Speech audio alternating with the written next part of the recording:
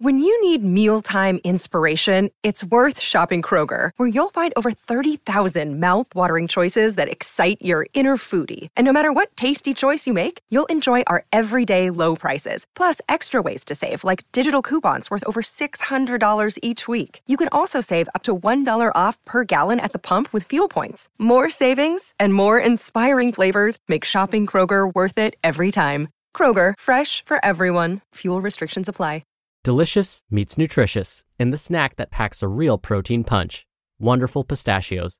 Each 1-ounce serving of Wonderful Pistachios has 6 grams of protein, giving you over 10% of your daily value and making Wonderful Pistachios one of the highest protein nuts. But perhaps more than that, I love all of the flavors they have. Their sea salt and vinegar ones are my favorite when I'm craving that flavor but want to keep it healthy. But that's just the tip of the iceberg. Wonderful Pistachios come in a variety of flavors, like chili roasted, honey roasted, smoky barbecue, and jalapeno lime, perfect for enjoying with family and friends or taking them with you on the go. Whether you're a pistachio purist who loves cracking open every nut, or you prefer the convenience of no-shells pistachios, Wonderful Pistachios has got you covered. Grab Wonderful Pistachios and elevate your snacking game today. So fill up with a healthy snack when hunger strikes. Visit wonderfulpistachios.com to learn more. That's wonderfulpistachios.com.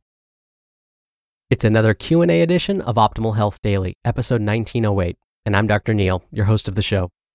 Hey there, welcome back to another special Friday edition of Optimal Health Daily, where I answer your questions. On the other days, I read health and fitness blogs to you, kind of like an audiobook. Now, if you're wondering about me and my background and my credentials and why I call myself Dr. Neil, definitely check out the first Q&A episode from earlier this month. That's where I go into more details about all of that. But for now, I'm going to spare you from that kind of long intro so we can get right to today's question and start optimizing your life. Today's question came via email. Nick writes, how can a person with mild to moderate mobility disabilities introduce and keep exercise in their life? Thank you so much for taking the time to send in your question, Nick. I do spend quite a bit of time talking about situations where there's no assumed mobility issue, but I don't think I've ever talked about what to do if there is a disability or mobility issue. So thank you again for the question. Now, I'll start with a disclaimer. In order to respond to this question, I'll need to make some generalizations. So the situations I describe might not include what you or someone you know may be experiencing. As always, these are guidelines. If my suggestions aren't quite specific enough, an experienced trainer will likely be able to personalize these recommendations for you. Something else that you'll find as I start talking about this is that the recommendations don't differ all that much from those that are considered otherwise healthy. So with that, let's jump in. Now, if the mobility or disability is due to an injury, we're going to assume here that the individual will eventually recover. But many of these same principles, again, can be applied to those with permanent disabilities. The general rule of thumb is to think about fitness in 2 stages. Stage 1 is all about maintaining general fitness levels, and stage 2 is all about maintaining specific fitness-related skills. Now, when I say maintaining, this is assuming a person recovering from injury. We could replace maintaining with increasing, but again, it depends on the person. I'll explain. Now, within both of these stages, there are levels. These levels talk about how to progress within each stage. All right, let's try and make sense of this. Again, let's assume we're talking about maintaining fitness levels first. Level 1 of the first stage is all about minimizing pain.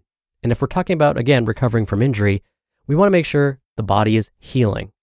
So this level is usually all about reducing inflammation by regularly applying ice or heat, for example, and so on. Level 2 may involve gentle stretching at first. We only can get to level 2 when the pain is properly managed from level 1. Then, if the gentle stretching goes well, we can start to add in some cardiovascular exercises. And believe it or not, even just gentle stretching can improve aerobic fitness, heart and lung health, believe it or not. Now, there was a time when I broke my hand playing soccer. Yes, somehow I managed to break my hand when playing a game where you're basically only using your feet and legs. Anywho, I wanted to maintain some level of cardiovascular fitness even with my broken hand. My doctor said I shouldn't run because I could trip and fall, land on my hand again, and cause more damage. So I ended up using my dad's stationary bike. Now, depending on where the mobility issue is, maybe an exercise bike is not reasonable or safe. Again, an experienced trainer can help with this. They can decide which types of exercises would most benefit you. But let's say using the legs is not possible. There is actually something called an arm ergometer.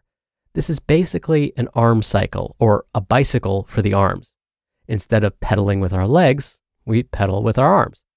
Most gyms actually have this arm ergometer machine, and you can even buy one for your home. They come in all shapes and sizes now.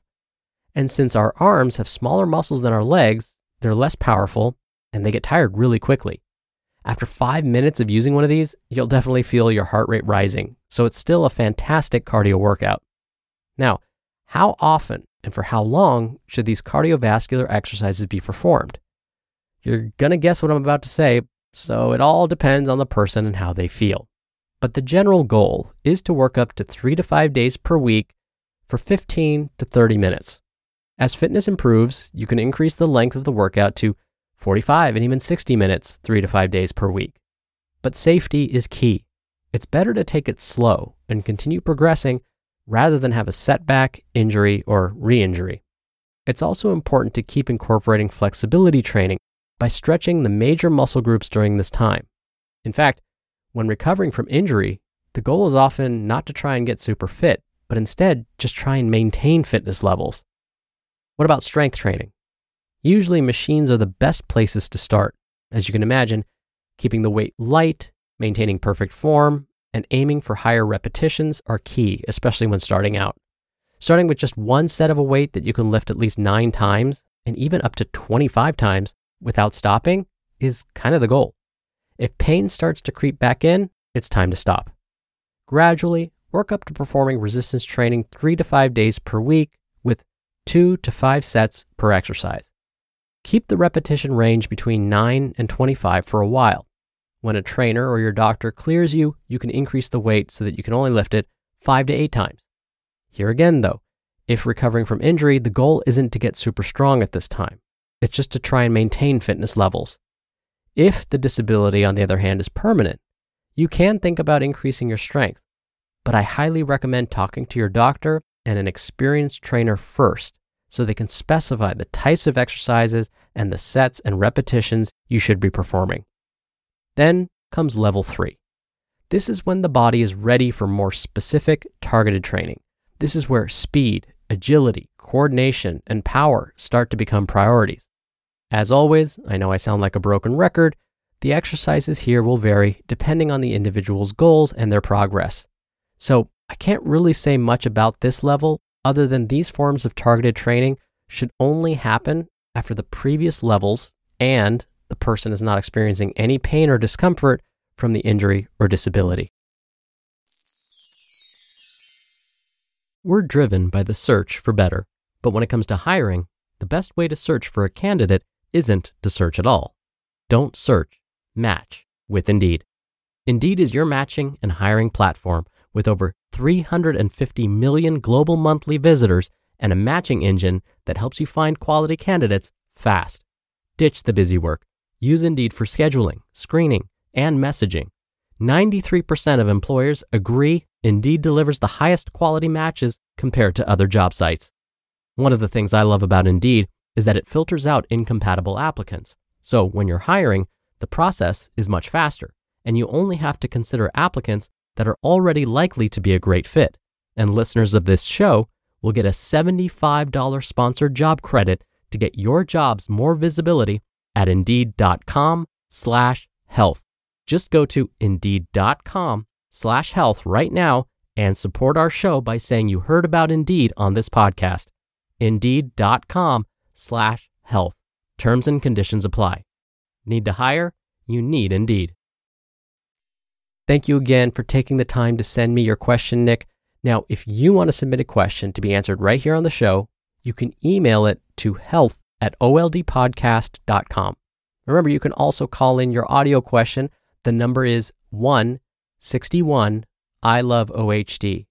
That's 1-614-568-3643.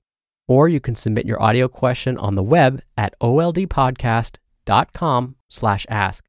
If you use the website, you can actually listen and play back your message, delete and do retakes before sending your question in. And again, that's oldpodcast.com/ask. All right, that'll do it for another Q&A of Optimal Health Daily. Thank you so much for listening every day. Thank you for sharing the show with someone, and I'll be back here tomorrow where your optimal life awaits.